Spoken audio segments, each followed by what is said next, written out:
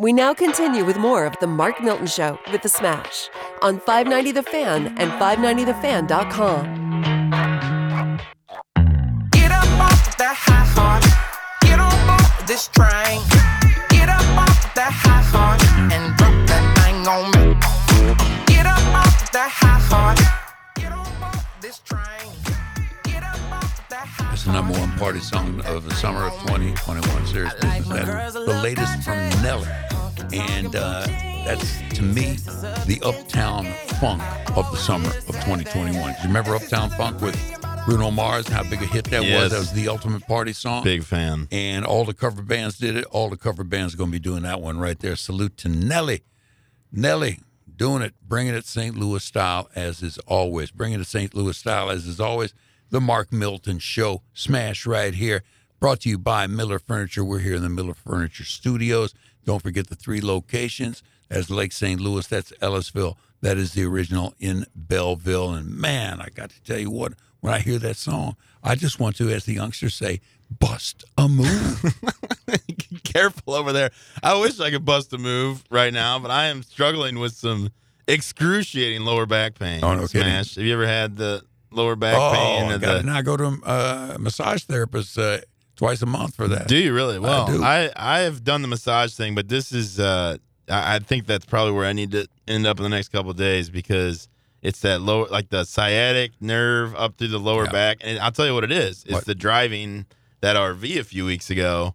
The 8-hour drive in a fairly uncomfortable seat. Is that seat. Like a different kind of started seating? It started it. And then I drove to Lake of the Ozarks last week, sitting in the car for 3 hours there and back. Just killer on the back. You need to get a Maybach, because I don't know if you've ever seen how stretched they are, man. What is a Maybach? It's like an ultimate, it's a Maybach. That's the name of the car line. And it's like a one-person limousine. You can sit in back, almost sleep in back. That's how long it is from the back of the front seat to the sit-down in the back seat. Stretch it out. And that's the problem. Like, I'm trying to stretch, but it's so painful to even stretch. It's a real chicken or the egg situation, because I can't stretch enough to get it worked out. But maybe the massage is the answer. You know what I would say?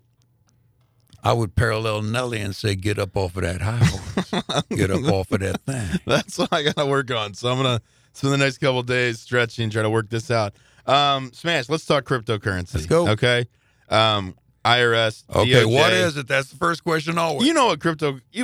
I know. So I've heard it, but I don't know what it cryptocurrency is based off the blockchain technology, but we're not going to get into the weeds on that. I want to just talk more about the tax consequences for people out there who own cryptocurrency, whether it be Bitcoin, Ethereum, whatever the case may be, and what the IRS and the DOJ are doing right now. We actually, my friend Alex Kugelman and I, who's been on the show, who's also a tax attorney, he and I did a presentation this week for Florida Atlantic University. They had a cryptocurrency conference that we spoke at remotely as presenters. Yeah. Get out of I actually here. met the guy who put it on. He's a former Secret Service agent who now works in the OIG's office for the Treasury Department. Yeah. We met at a parade on the 4th of July down in Lauderdale by the Sea. We were both standing in the parade line.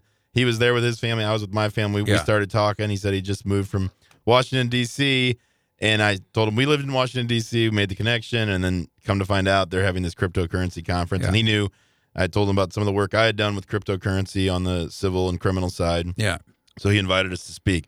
And I just kind of wanted to highlight some of what we discussed, because people out there that have had cryptocurrency over the years should be aware of this stuff, because there are major civil tax and potentially criminal tax consequences, because the IRS has made this a huge priority to go after people who are not complying with their tax reporting and payment obligations when it comes to crypto. Because the IRS takes the position that Bitcoin, cryptocurrency, is treated as property for tax purposes.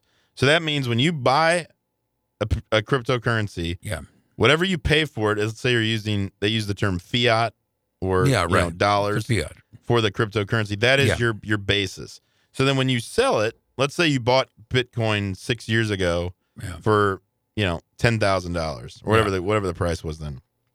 What did you buy 6 years ago? A piece of paper that said you're good for 10 G's or what? No, so the way it works is it's all this blockchain technology where it's all digital, right? So which kind You don't of in have a to way, see your money. our monetary system has almost become digitized. Yeah. I mean, like when you that's true. look at your bank statements, you use credit cards. I mean, it's all Yeah. sort of digitized, I but do this is mine a digital. decentralized digital currency Yeah. that exists on a public blockchain. And I'm not going to get into, because I don't really understand all of it, to be honest with Okay. you. I just know the tax consequences of, hey, you bought it for X, Yeah. you sold it for Y, Yeah. whatever the difference there is, you're subject to capital gains tax on it. Sure. Okay. And also, the That's IRS right. takes position if you exchange, let's say, Bitcoin for another coin like Ethereum, that exchange, that's a taxable event. And so there are people out there that are doing, hundreds of thousands of trades a year involving cryptocurrency, and it can become a real reporting nightmare trying to figure out what was my basis, and the price is so volatile with Bitcoin and others. Yeah. It can be very difficult to figure out, what is my tax obligation as a result. Or worse, people are out there just not reporting it at all. And the reason that's problematic is, the IRS has started issuing summonses. This started back in 2017. They issued summonses to Coinbase. So Coinbase is an online exchange, one of the most popular in the U.S., where people can, link up their bank accounts, buy cryptocurrency, sell it, exchange it, whatever the case may be, kind of like having an E-Trade account or, whatever you might have for your other investments. They summons their records and said, give us the names of all of the people that are users of your platform. So what are they going to do with that information? Well, they're going to take that information, they're going to cross-references with those people's tax returns to find out whether or not they're reporting their income, their cryptocurrency. And then what the IRS... you become a snitch, more or less. Yeah. Who? Coinbase? No, the guy that the tax people are taking information from. The Coinbase, yeah. Well, I mean, they're forced to. Coinbase fought it pretty hard. They pushed back and ended up in federal court.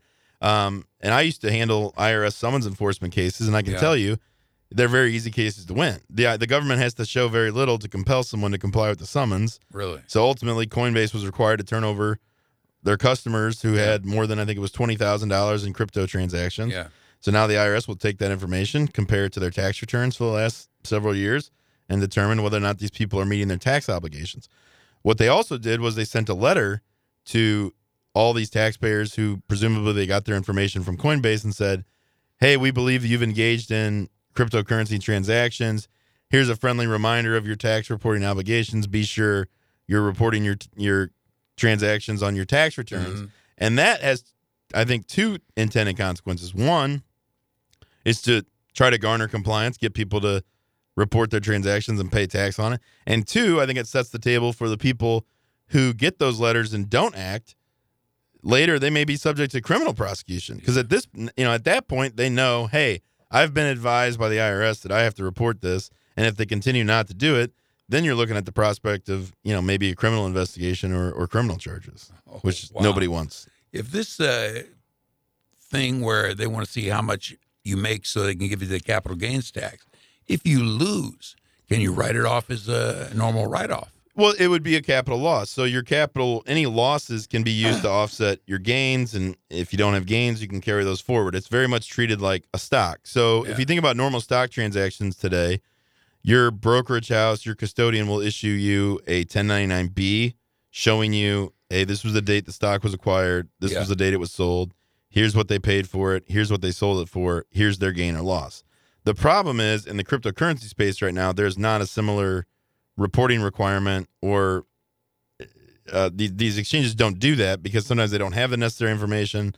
Coinbase, for example, issues 1099-Ks, which is really a merchant payment process reporting thing. Like normally credit cards will, like if I do credit card transactions as a business, I get a 1099-K that gets issued to me and gets sent to the IRS saying, hey, this is how much in revenue this business generated from credit cards. Yeah. So that's an easy way for the government to then say, hey, they did this much in credit cards. So, nowadays everyone's paying with credit cards. So that improves the IRS's ability to make sure you're reporting your true income. Yeah. But when you do that with crypto, it's not that useful because Coinbase is issuing 1099-Ks for sort of the gross amount of transactions or the gross amount of disbursements from the people's accounts. It doesn't factor in what they paid for it, whether they had maybe they transferred in the crypto from another exchange, so they don't have that information to be able to say, hey, this is what their basis was. So there's a real gap right now in terms of the reporting, and there's also the practical challenge of when you have super high volume trading, how do you track all that? Now, crypto, if I'm thinking correctly, is the Latin term for secret. And is this considered secret money or? Well, so that's one of the, I think, misconceptions is that it's anonymous. Okay. Yeah, right. The blockchain itself, like for Bitcoin, for example, there's a ledger out there that tracks every coin, every transaction. That is anonymous in the sense that ledger does not identify who it's being bought or sold to. But it ultimately will end up, in most cases, in a wallet, and that wallet has identifiers. Or in the case of Coinbase, if you're acquiring it through Coinbase or you're selling it through Coinbase, that's obviously going to go back to the user because Coinbase has, engaged in, they I think try to comply with what a bank does, which is the know your customer requirements. They get your name, your social, your address, and all that information. So that's all tied. So I think the misconception was that, owning cryptocurrency, you're anonymous or that it can't be traced back to you. Right. That's really not the case in most situations nowadays. You've also seen, people, it's become more mainstream. There are exchange-traded funds, ETFs, where you can invest in cryptocurrency. Yeah. Financial advisors are becoming more and more familiar with it, and there's all kinds of different financial products that you can buy that sort of center around cryptocurrency and its expected growth. How long will it take society, the world at large, to understand and then accept this? Because this is hard to understand right now. It's very difficult to understand, and it's also, there are a lot of, there's not one, right? Bitcoin's sort of always been the one that people know about. Deal. So that's what's interesting is how, will there become a select few that get used, in the future? What happens to the U.S. dollar, the Chinese yen, like we talked about? So I think the technology itself is very complicated, but the ability to use it isn't. So I think that as more and more people become comfortable, right now there are Bitcoin ATMs you can go to and you can put cash in and get cryptocurrency into a digital wallet on your iPhone. Yeah. Okay. But and then the other question is, like, how do you spend it? If you want to use it as a currency, the credit cards, cash, that's been your traditional way of making payment at a gas station, Walmart. So it'll also rely on vendors, stores, except, we've seen like Tesla, announced last year or maybe the year before they were going to accept Bitcoin, and other big merchants have said that. So once that becomes more mainstream, then I think a lot of people will have no choice but to, at least understand how you acquire it, how you can spend it, whether or not they gain and understand the blockchain technology and everything that, but most people don't really understand how our monetary system works either. Yeah. When you think about the U.S. dollar and how it's valued and how, the Federal Reserve operates, a lot of people are in the dark on that. So I don't see that as a reason that cryptocurrency can't at some point replace your standard fiat. Could it be a world currency? That's what I mean. There's no that's the only money borders out there. Cryptocurrency has no borders. That's it. Yeah. Assuming you can find places that will accept it, and it's almost, at this point, it's almost like, I think a lot of people view it now more as a commodity or a fail-safe for if, normal currency gets devalued, right? Yeah. So like if people buy gold, they buy silver, they buy other commodities, and I think that's what you're seeing with cryptocurrency. At what point will it become the main thing you use to purchase things? Yeah, I still think we're a ways away from that, but it's definitely, I think, on the horizon at some point. All right, you're listening to the Mark Milton Show with the Smash, broadcasting from the Miller Furniture Studio, presented by STLTaxLawyer.com. Here's another tax tip. If you're someone who's out there struggling with consumer debt, credit card debt, maybe you want to do a big home project, there's really never been a better time to look at doing a cash-out refinance, and we recommend Andy Newbold with First Bank Mortgage to do that. Right. Andy did a refinance for us probably, I guess it was almost 2 years ago, helped us pay for a home renovation in our backyard. We redid the whole backyard, used the equity we had in our house to pay for that project. We got a lower interest rate on our mortgage. We got a lower payment, but we also avoided having to take out a consumer loan and pay a high interest rate. Yeah. Also, the interest we pay on our refinance mortgage is deductible on our tax returns. Nice. So it's a really good time to consider doing a refinance with home values being so high, interest rates being so low. Tap into that equity you have. Or if you're in the market for a new house and you're just looking to get a mortgage, be sure to check out Andy Newbold, First Bank Home Mortgage. You can email him, andy.newbold@fbol.com. Again, andy.newbold@fbol.com. We're going to take a break. We'll be right back in a second to wrap up the show.